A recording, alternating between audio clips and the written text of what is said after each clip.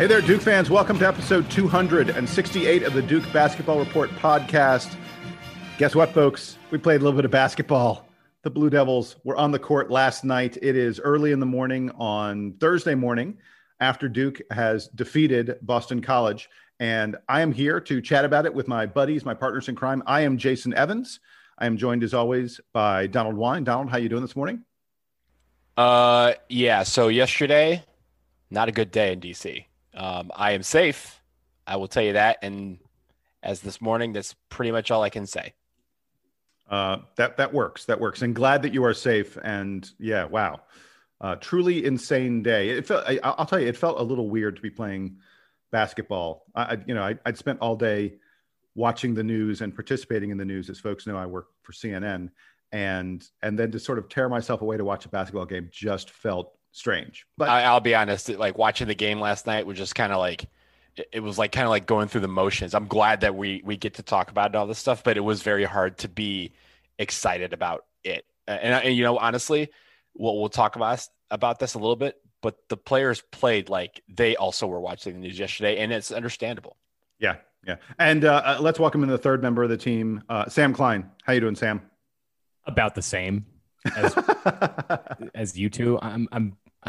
I just feel very, very like tired and upset this morning. And last night all the craziness that was going on in Washington was happening in the afternoon and evening. And I was just getting myself calmed down and going to bed around 11 o'clock last night. We're recording. It's like 8 this morning on Thursday. I was trying to go to bed at like 11 at the end of the Duke game.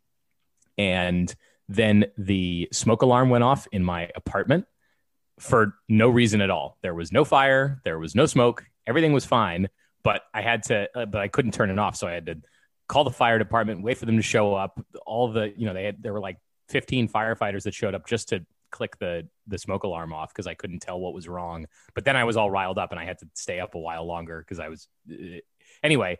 I'm a ball of anxiety this morning. So I suppose we're going to talk about basketball, which is supposed to make me feel better. We will see if it does. Well, at least we're talking about a Duke victory, and it didn't look the whole game like we were going to get. It could have not been a Duke victory very easily. Oh, yeah. There are a number of ways that could have not been a Duke victory. But in the end, the Blue Devils do pull it out 83-82 over Boston College. The final score indicative of a very, very close game, a high-scoring game. In a game where Coach K was not on the sidelines. Jon Scheyer was acting head coach for Duke for the first time in his career. And a little bit later, we'll be playing you some of the sound of Jon Scheyer reacting after the game, talking about what it was like to be the head man on the sidelines and not have Coach K there. But the story of the game is unquestionably that Wendell Moore, the Wendell Moore that we had expected to play this season, finally showed up. It only took him a couple months, but very, very big news for Duke. Let's get started by talking about the game. You know, usually we go through these different categories, the good news, the bad news, all this other kind of stuff. As far as I'm concerned, we can put that aside because a lot of it sort of jumbles together in this contest. Sam, I'll go to you first. And look, clearly, you got to talk about Wendell Moore. What surprised you about his performance? That it happened at all. I mean, there was no indicator that this was coming from Wendell Moore. I don't think we had heard like, oh, he's really stepping up in practice. Things have turned the corner from him. But after the game, and I know, Jason, you have some audio that you're going to bring us from the post-game press conference. After the game, Wendell Moore talked about how during the break he was able to do, a little bit of reflection, was able to do a lot of work around his game and getting shots up and just getting more and more comfortable.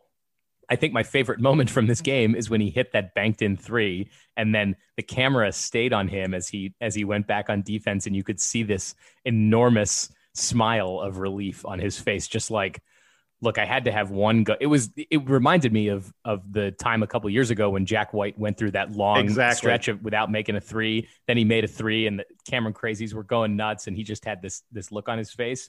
Same thing for Wendell Moore. That shot went in, and he was given it was a little bit of a shrug, a little bit of a knowing smile. Just, man, I can't believe that I did that. And then it took him a few minutes after that to make another bucket. And the announcers made a comment like, oh, Wendell Moore is heating up. To that point, he had made two shots in the span of like 6.5 or 7 minutes or something. And I was like, normally I would say that that does not qualify as heating up, especially for a guy who's supposed to be one of the leaders of the team. But for him right now, 2 shots, in one of which was a banked 3 in the course of 6 minutes. Great by Wendell Moore. And then he proceeded to have maybe his best game in a Duke uniform. Not his most memorable moment in a Duke uniform, but definitely one of his best. And I think we should all be so happy for him, if not for, and I know we'll get to the bad stuff, but there's a lot of bad to talk about. I'm really happy to be celebrating Wendell Moore this morning. Well, and he had talked about, we had sound from him on the podcast less than a week ago where Wendell said, I needed to see the ball go in the basket. And he talked about how he had done a lot of that over the Christmas break, that he'd taken a lot of shots. He'd gone to a nearby gym to his home and just put up tons of shots. And he said it was good to see the ball go in the basket. Well, it's one thing to see it during practice or in a shoot around. It's a whole different thing to see it during a game. And, I agree, Sam, that the announcers were, maybe hyping it a little bit early on. But over the course of the game, you saw that it really did matter that he got to see the ball go through the hoop, and it completely turned him around and changed things for him. And for him to then he essentially got the game-winning basket at the very end of the game. After that, it was all free throws that got Duke there. An extremely difficult shot with only 2 seconds left on the shot clock. Just a huge play. Donald, we're going to keep on talking about Wendell, right? Oh, yeah. And just go back to that last shot that you were talking about, that turnaround fadeaway with like a 1.5 seconds left on the shot clock. It was incredible because you could see how confident he was, the confidence that we haven't seen from him all season long. And that had been building throughout the game.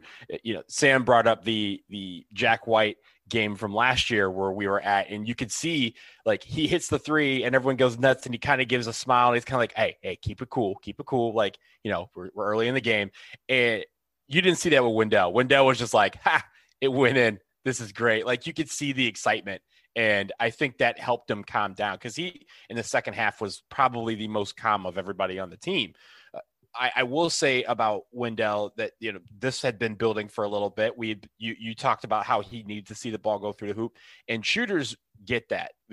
If you see that ball go through the hoop, you're like, man, I can do it. Now it's going to happen again. And you get that confidence that every shot that you take is going to go in. And he had that confidence throughout the game. I will say this about the rest of the team. I was very, very happy. And I think I told you guys this last night. Very, very happy with how they came out after halftime. I even joked that the player of the game was halftime because usually we come out and we have a very slow start to the second half. And that's when a lot of teams have either put us away or climb back into the ball game. Last night, we were able to get back into the ball game. We were down 8 at halftime. And then within, a minute and a half, we were tied, and it was back and forth for the rest of the second half. So this was whatever that was. I hope they bottle that and remember that feeling and bring that to the next game, because the first few, we always talk about breaking the game up into quarters for, 4-minute little chunks. That first 4 minutes of the second half was the best basketball we had played so far this season. And just the confidence that we had, the entire team, that is what you need. The strength and the resilience that they had as well all came from that confidence they built in that first 4 minutes of the second half. Well, and the statistics really bear it out.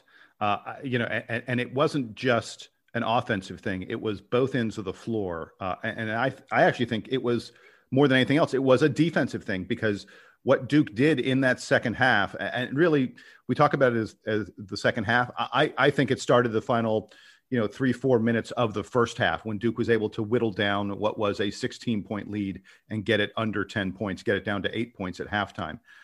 And what you saw was Duke taking advantage of turnovers and turning those into points. We had 28 points, fast break points in that game. Compared to only 9 fast break points for Boston College. And those fast break points mostly were coming off of steals where Duke was, getting out in transition and getting easier buckets. And I think one of the stories of this team is it has real trouble. I mean, real trouble getting easy baskets in the half court sets. They have not figured out yet how to, penetrate into the defense, how to work the ball around the perimeter, how to get the easy shots that every team needs to be able to be successful on offense. And I was concerned because I had hoped that we would figure it out better, and we struggled at it, especially early in this game. We were really struggling at it. But, it turned around a little bit. I mentioned the stats, and I wanted to just bring this up really quick. In the first half, Boston College shot almost 70%, 69% from the field in the first half. In the second half, they only shoot 45%. In the first half, Duke only shot 38% from the field. In the second half, Duke shot 51% from the field. So that'll tell you Boston College was getting the shots they wanted early on. We adjusted. We were able to make them take more difficult shots. And in the second half, Duke was able to get better possessions. And that's the reason we pulled out this 1-point win.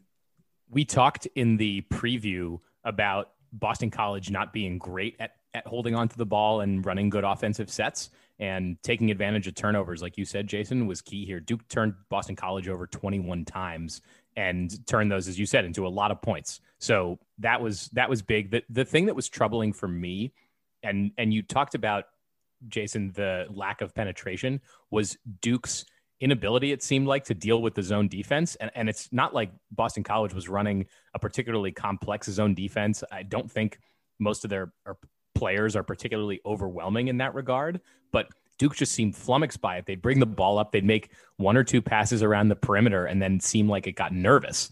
So I don't know if that's a lack of preparation. I don't know what was going into that. It could just be the layoff, but hopefully they get a little bit more comfortable just reacting to defenses and realizing that they do have a variety of weapons. It's not like, we've said that there aren't a lot of guys on this team that have a ton of experiences breaking down ACC defenses, but there's a lot of talent.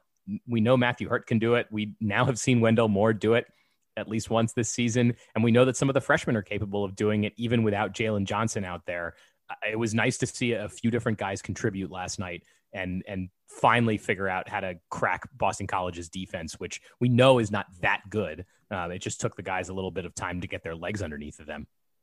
Yeah, and I want to talk about a couple other players. We spoke about Wendell Moore, and boy, of course, he's the story of the game, no question about it. But there are a couple other guys I want to shout out. I thought Jeremy Roach did a nice guy. So early on, I thought Jeremy Roach was forcing too much. He and DJ Stewart both had a couple forays into the lane that were ill-advised at best. But I thought Jeremy Roach got it under control, especially early in the second half. He was the guy who was turning the turnovers, by Boston College into baskets. So I thought he had a nice game. And I really wanted to mention Jordan Goldwire, who I thought, is more and more becoming the steadying influence that this Duke team needs.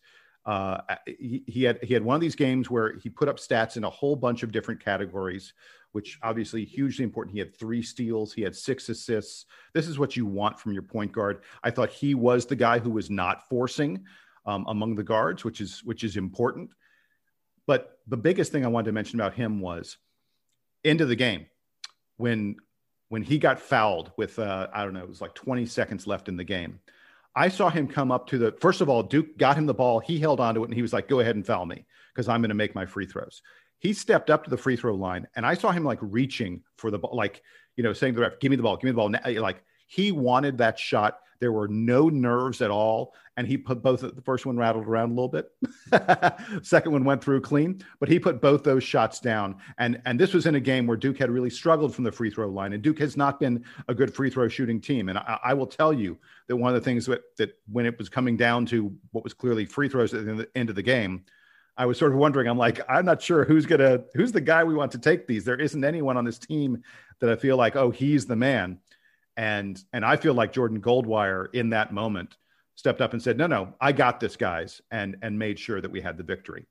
Yeah, you know what? We've talked a little bit about Duke, and I want to give credit to Boston College for how they played because they played really well last night.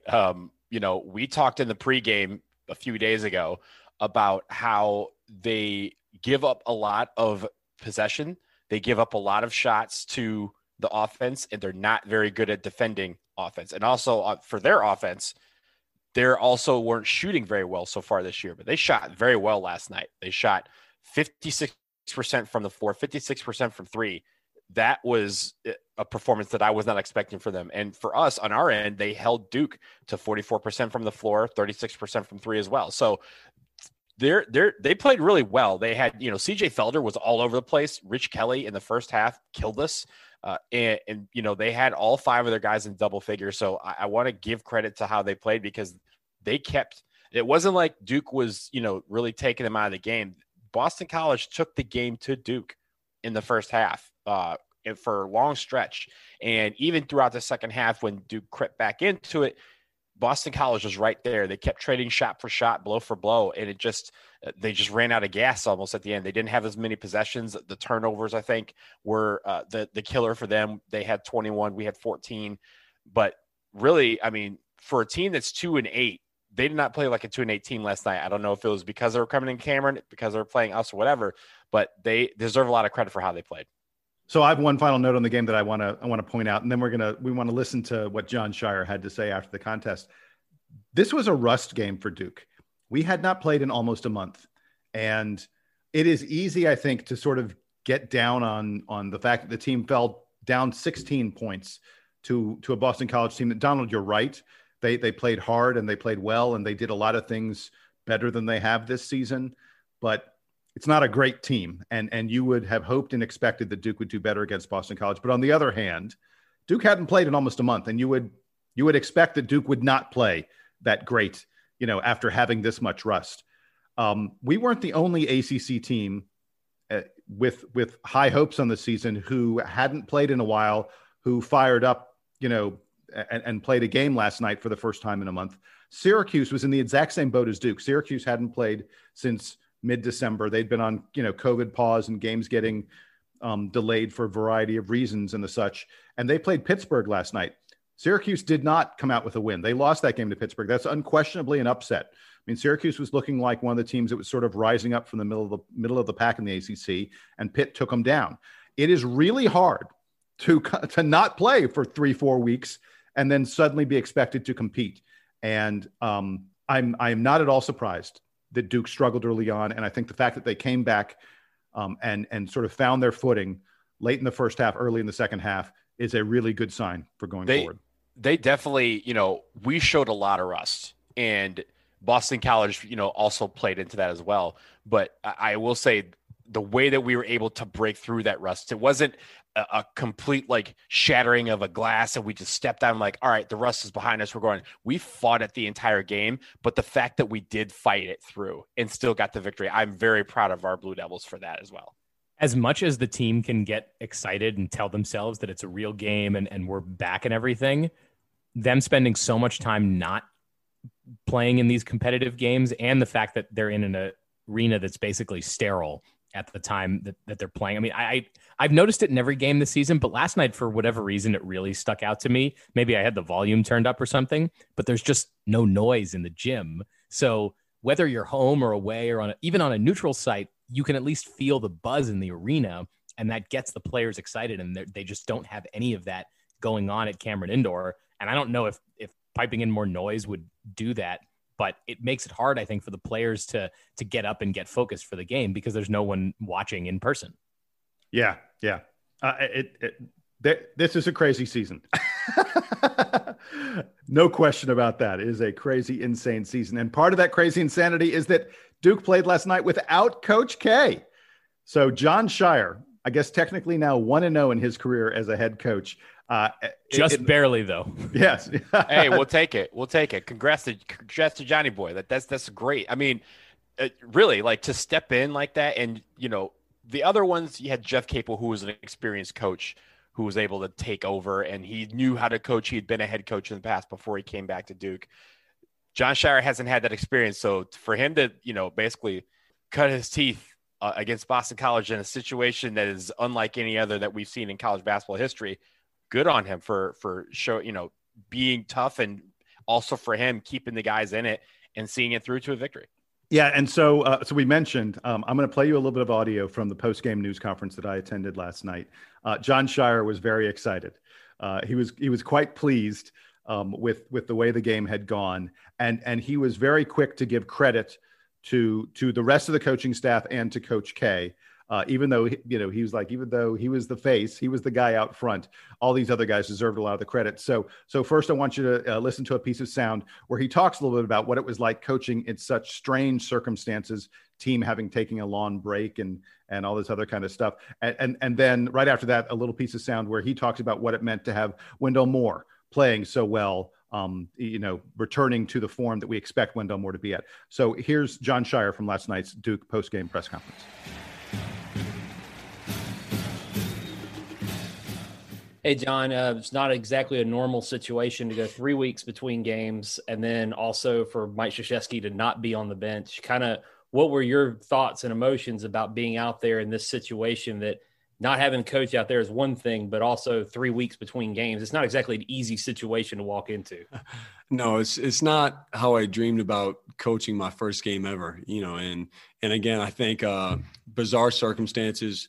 I think initially all of us, Nate, Chris, Nolan, and I, you want to get that win for coach, just naturally you feel that way. So I think there's pressure you put on yourself that, and when I say myself, it's all of us felt that way. And, we really stuck together as a staff, decision-making, subs, hectic game. You had Matt with the 4 fouls. So you're trying to find the right lineup, defensively, but also offensively. So I'm very thankful for having Nate, Chris, Nolan, just these last couple of days of prep. Coach also has been there every step of the way, from, in the locker room, he did a Zoom with the team right before the game. We've had almost more prep as a staff, with him being gone than with him here. We've been on the same page, talking a lot about Boston College. None of it really worked for us in that first half, but we had to figure a way. So I'm happy we won. I'm happy we won. And, it's I wish we had a camera on coach at the end there, just what he was doing, but that's anyway. Hey, John, you mentioned Wendell a couple of times throughout the course of the game, save you guys. When he is playing that well, when he's playing at his best, what is it that makes life easier for everyone else? How much better is this group overall when he's sort of firing on all cylinders? Yeah, look, we're a different team, and I think his versatility is something that we've missed. He's really a guy who really defended every position tonight. We had him flashing in the middle of the zone. We had him driving the ball from the perimeter. Obviously, he got to the free throw line. He's defending down on the block. He's guarding outside. So just his versatility. And, look, we're a team. We have 7 new guys, 6 freshmen. So anybody who has experience, especially Jay Gold, him, Joey, and Matt, their veteran leadership is important. People respect Wendell when he says something. But I really think about his versatility and what that does for our team. So, guys, I love the fact that Sheyer's like, I wish we had a camera on Coach K to see what he was doing. I think all of us wish that. The other thing I wanted to note a little bit about the post-game press conference. So Duke brought out 2 players to talk to the media. We brought out Wendell Moore, of course, and he said, obviously he was thrilled that he'd had this game, but he just kept on deflecting and saying, it was because his teammates have always believed in him, and that they kept on pushing him and telling him that he could do this. And I thought that was a really, really nice moment. He said, he never doubted that this was going to happen, but the confidence that his teammates had in him is what got him through. And then the other guy that Duke brought out was DJ Stewart, who we haven't mentioned yet, but he had another one of these games. We've talked about this a couple of times this season. DJ Stewart somehow finds a way to grab every rebound. I think he had 8 rebounds last night, even though he's a guard. Frankly, there are guys like Jamin Brakefield on this team who could take lessons from DJ Stewart in getting the damn ball when it comes off the rim. But DJ Stewart, the thing I just wanted to mention was literally as he was sitting down for the interview, he was like dancing and giddy, and he was so excited. And I think he was excited because Wendell Moore went first, and he had seen Wendell and the success that Wendell had. And that's what had DJ so excited. He was smiling throughout his whole interview. It was really great. That kid he has such infectious energy. I think that it's a good thing for the team. Yeah, I didn't get to watch the press conference like you did, but we get to listen to the audio that you are able to get for us, and you could hear it in both their voices, and or all three of them actually. And Wendell, you could tell how excited he was. I mean, I think he was also singing. DJ Stewart was when he sat down. He was kind of like, "That's my man." Like he was doing that sort of thing. You could tell he was giddy. And then John Shire, you could just, I was able at least to watch a piece of his interview, so you could relate the voice, but even his voice was a little bit more animated. And I think it's one of those things where, one, these guys were excited to be back playing basketball after 3 weeks, and two, they were excited to really ink out a tough win against a team that, we thought, I think everyone undersold, but they were definitely a team that really came in and gave them all they could. So that is to get that win. And now we prepare for Saturday, where we don't know if Coach K is coming back, so they're going to have to prepare as if he's not. I think that gave everybody a little bit of confidence. How much have we talked about Matthew Hurt getting a double-double in this game and generally getting his feet underneath him? He got a double-double in this game. Did you know that? I don't think. I mean, I did. To be fair, I would not have realized it if I didn't look at the box score. But Good on Matthew Hurt. That's great. And I speaking of the rebounding situation, I had texted you guys before the game that they had put out the release that Patrick Tapé was out. We already knew that Jalen Johnson was out, and I said, "Oh, Mark Williams is going to have a double-double tonight." Well, I was wrong. Mark Williams didn't score a point. 2 minutes he played. Yeah. No, 6 minutes. 6 minutes for Mark Williams. Yeah. He did start, but he only played 6 minutes, and Matthew Hurt got all the rebounds. So good on him. Yeah. I look, in this game, Duke definitely went small. I mean, Wendell Moore was the power forward throughout most of this game. And there are people out there who will tell you that they sort of think that, at least until Jalen Johnson comes back, that's probably the lineup. Matthew Hurt at center, Wendell Moore at power forward. And we'll get to see more of that lineup probably this weekend because Duke will be playing Wake Forest. We're going to have a preview of what to expect from the Demon Deacons when we come back after this break.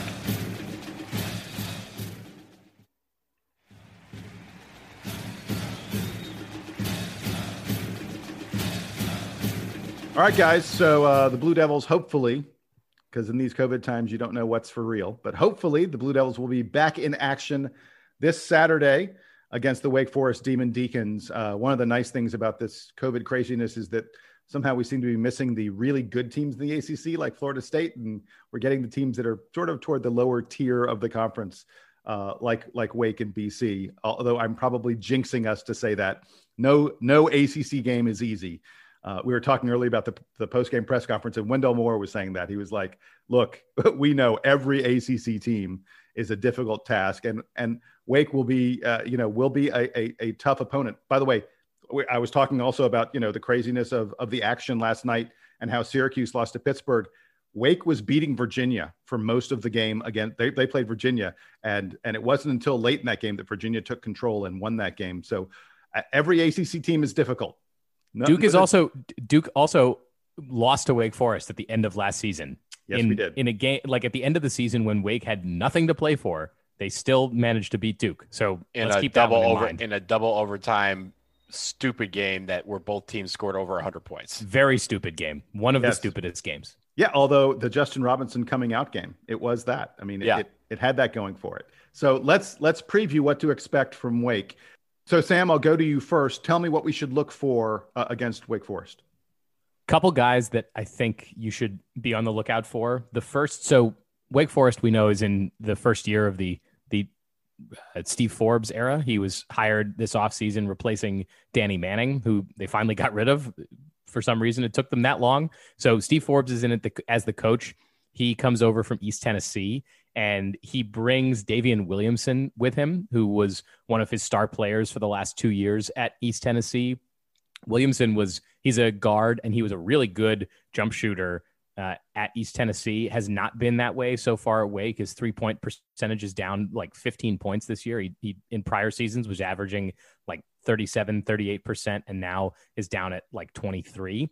So it's been a struggle for him so far in the ACC, and I'm sure that there's a little bit of a change for that, but it's not like they've played that many ACC games. I expect him to rebound a little bit and become one of Wake's better players. So be on the lookout for him. It's always it's always an opportunity against Duke for a guy to break out like that. And then in terms of returning players, the guys that we've seen before from Wake Forest, Isaiah Mucius is a guy who played a lot of minutes last year against Duke. He played 36 minutes in that double overtime game that we talked about, and he's currently averaging 12 points and 8 rebounds for the Demon Deacons. So he's a tougher guy to handle in the middle. Otherwise, there's not a ton of talent on this Wake team. They're kind of like Duke. They haven't played that many games yet. I think it's only like 5 or 6 games under their belt for Wake Forest. So in the same way that Duke is trying to figure out who they are as a team, and that really so far every night it's been something of a different cast of characters that's either led the team or made the most impact. Same thing for Wake Forest. They've played a lot of guys so far, and Steve Forbes is clearly still trying to figure out what's going on with his team because they haven't had that many games. They just don't have the reps and enough game tape to know kind of who's going to be the leader here. Wake Forest is not expected to produce much this year as a team. It's in many ways, it's a transition year for them, having a new coach, and then obviously all the silliness around the pandemic that is preventing them from probably doing a lot of the things that Coach Forbes wants to do. So hopefully it's a game that Duke is in control of. But I said the same thing against Boston College, and then it turned into a rock fight for the first few minutes, and then you saw what was happening down the stretch. So hopefully Duke can perform a little better against Wake Forest, and also they're going to be used to not having Coach K on the sideline. I think that's an element that was different for the Blue Devils, something that they were adjusting to early in the game. And now at least it seems like Coach K is not going to be around for the Wake Forest game. So if nothing else, it means that at least Duke is used to not having him on the sideline, and John Shire is used to being the head coach. So hopefully things go a little smoother this weekend. So I'll, as I always do, I'll dive into a little bit of the advanced metrics, the advanced stats on Wake Forest and what you should expect from them. They are, one of the lower rated teams in the ACC, 123rd, 123 in Ken Palm. So not not an impressive rating in that regard. And they are sort of equally mediocre on offense and defense, 123rd best offense, 132nd best defense. There are some things that Wake Forest does really well and some things they do really, really poorly. And some of it is sort of like weird and hard to figure out. So, for example, they're a great defensive rebounding team. They're the 4th best defensive rebounding team in the country. 4th best. That is truly impressive. And you would think a team that is great at defensive rebounds, great at stopping you from getting your own offensive rebound, would be also good at the other end of the floor. But weirdly, they're like one of the bottom 100 teams in the country at offensive rebounding. So that's just kind of this strange aspect of their team that doesn't necessarily make a lot of sense. They are also really good at effective field goal percentage. They hit more than 36% of their threes, which is a good percentage of 3-pointers. And they're really good. They're one of the top 15 teams in the country at 2-point field goal percentage. Like, they do a great job of getting the ball in position to make shots. But at the same time, they are terrible in effective field goal percentage defense. And they have one of the worst 2-point defenses in the country. And then the other place where there's this weird dichotomy for them is on turnovers, especially on steals. This is crazy. Wake Forest is the 2nd best team in the country at getting steals percentage. They're the 2nd best team in the country. But on the other end of the floor, they're one of the worst. They're one of the 20 or 30 worst teams in the country at giving up steals, at turning the ball over themselves. It's like they are two completely different animals on different sides of the floor. What you're describing here, Jason, sounds like a messy game between a Duke team that has trouble handling the ball and a Wake Forest team that has trouble handling the ball, on top of being able to turn the ball over. Yeah, exactly. I think that is a great assessment of what we're going to see. I think it could be a weird, messy kind of game. The advanced metric folks, they all expect Duke to win this game by 10 plus points, maybe even like 12, 13, 14 points.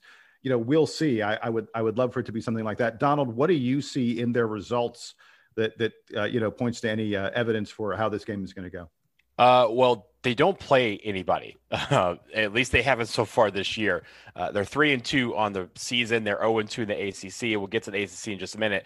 But remember, they had a nice break for maybe 4 or 5 weeks because of COVID. I don't know if it was because of what happened on the football team, where, as we know, the football team had like a 3 or 4 week pause due to COVID. And then that kind of stretched to basketball, where basketball missed almost all of December because of COVID. They've only beaten 3 teams. They've all been in non-conference, and that's Delaware State, Longwood, and Catawba. Catawba is a Division II team from North Carolina. So that is the extent. And that was when that was rescheduled because they had to cancel a game against Syracuse on the 30th. They played Catawba on New Year's Eve. So, and by the way, I want to note both Delaware State and Longwood, the only Division I teams they played, neither one of those teams are among the top 300 teams in the country in KenPom. This is the weakest non-conference schedule you will ever see for Wake Forest. Well, KenPom says it's only the 328th worst schedule. So that I guess there's some teams that might be worse than them. Seth Greenberg thinks that this is a really tough non-conference schedule. Yeah, for Wake Seth Forest. Greenberg can do way worse. So, but yeah, the schedule has not been great for them so far. They've had to cancel 4 games, including their home game against Virginia. They did play them last night away at Virginia, so that was already scheduled. So they still have to reschedule a couple of ACC games, Syracuse and Virginia. But against Virginia, like you said, they did play pretty well. They were ahead most of the game and just kind of lost the plot late and let Virginia get back into it. They did beat Georgia Tech by 16. So those are your 2 victory. I'm sorry. They lost to Georgia Tech by 16. So those are your 2 losses that they have, both of them in the ACC. So Wake Forest, like you said, is kind of erratic. They can do things well, but they also counter those good things that they do by doing the same things terribly on the other end of the floor. So they may steal the ball a lot, but they also give up a lot of steals. So it kind of balances out. So which Wake Forest team will we get on Saturday? I don't know. The turnaround is a little quicker because this is a noon game. It's one of those, first time of the season that we have one of those new games. You usually have one much earlier in the season, usually that first week of college basketball, where we're playing a game on Thursday and then play one on like Sunday or something like that. But this will be right now the quickest turnaround that we've had because of that noon game. We don't know if Coach K will be back. His quarantine is expected to end right around tip-off, so they have not indicated whether that would make him eligible to coach. But it seems like these guys have gotten the one thing that they haven't had all season, confidence. Can they bring that confidence from this win last night over to Saturday? Even if Coach K is not on the bench, everybody on the staff clearly has a little bit of confidence this morning. Can they bring that to Saturday against Wake Forest and play a much more solid game and hope that we left the rust last night in Cameron, swept it out the door so that Saturday we have some clean basketball? Because if we do, we should beat Wake Forest pretty easily. Yeah, and speaking of who will and will not be back for that game, one thing that John Shire said on the postgame, he was asked about the progress of Jalen Johnson. He said that Jalen is doing a lot better, that he's going to be reevaluated, they said today, but that he has not yet participated in a practice. And so John thought it was pretty unlikely that Jalen would be ready by Saturday, but it sure sounds like Jalen Johnson will be back perhaps as soon as next week. And Shire mentioned that Johnson has been like doing a lot of passing at practice, which I thought was, like when they do drills, you need someone to pass to the players. He said Jalen Johnson's been the guy doing that. It tells you how engaged he is right now. So I'm just going to make a prediction here. It's a very slight prediction off the cuff. Bear with me for a second. You know that we have a game Saturday, and then we have a game after that looking forward on Tuesday at Virginia Tech. Once we do that, we have an entire week off before we have games against Pitt and Louisville on the 19th and the 23rd.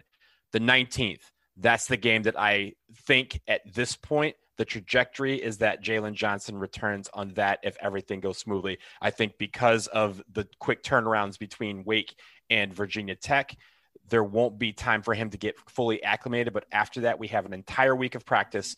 That way he'll be able to get his legs back under him and all in everything that you need to do, the little things to get back to playing shape.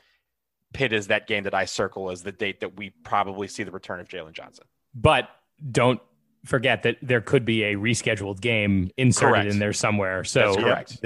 I think in a normal year, Donald, that is exactly what the staff would be targeting. Even if they might be able to push him back for Virginia Tech, it's nice to have the time to reintegrate him into the rotation, especially because he's so key. But who knows what the ACC is going to decide with the schedule between now and then. Yeah, very, very, very. I mean, great point is also one of those things where it's like, yeah, I looked at the schedule and they have that week for a reason. We'll see if they're able to reschedule one of those games. I don't know if they will, though. Heck, if I haven't looked at Pittsburgh's schedule, but maybe Duke gets back-to-back games against Pittsburgh during that week because we do have a game to make up with them. I can't believe we're talking about the 19th. I mean, it's the 7th. That's 12 days away. We have no idea what will happen in the next 12 days. We've had one January game, so we're well on the way to hitting the over on 3.5. Hey, undefeated in 2021. Stop the count. I love it. I love it. But that's going to do it for us here on this episode of the Duke Basketball Report podcast. For Donald and Sam, I am Jason. It was fun talking about basketball again and not talking about COVID. Oh my gosh, am I sick of that thing? Go away. Until the next podcast, until Duke plays again, I am Jason. They are Sam and Donald, and this is the Duke Band to take you home.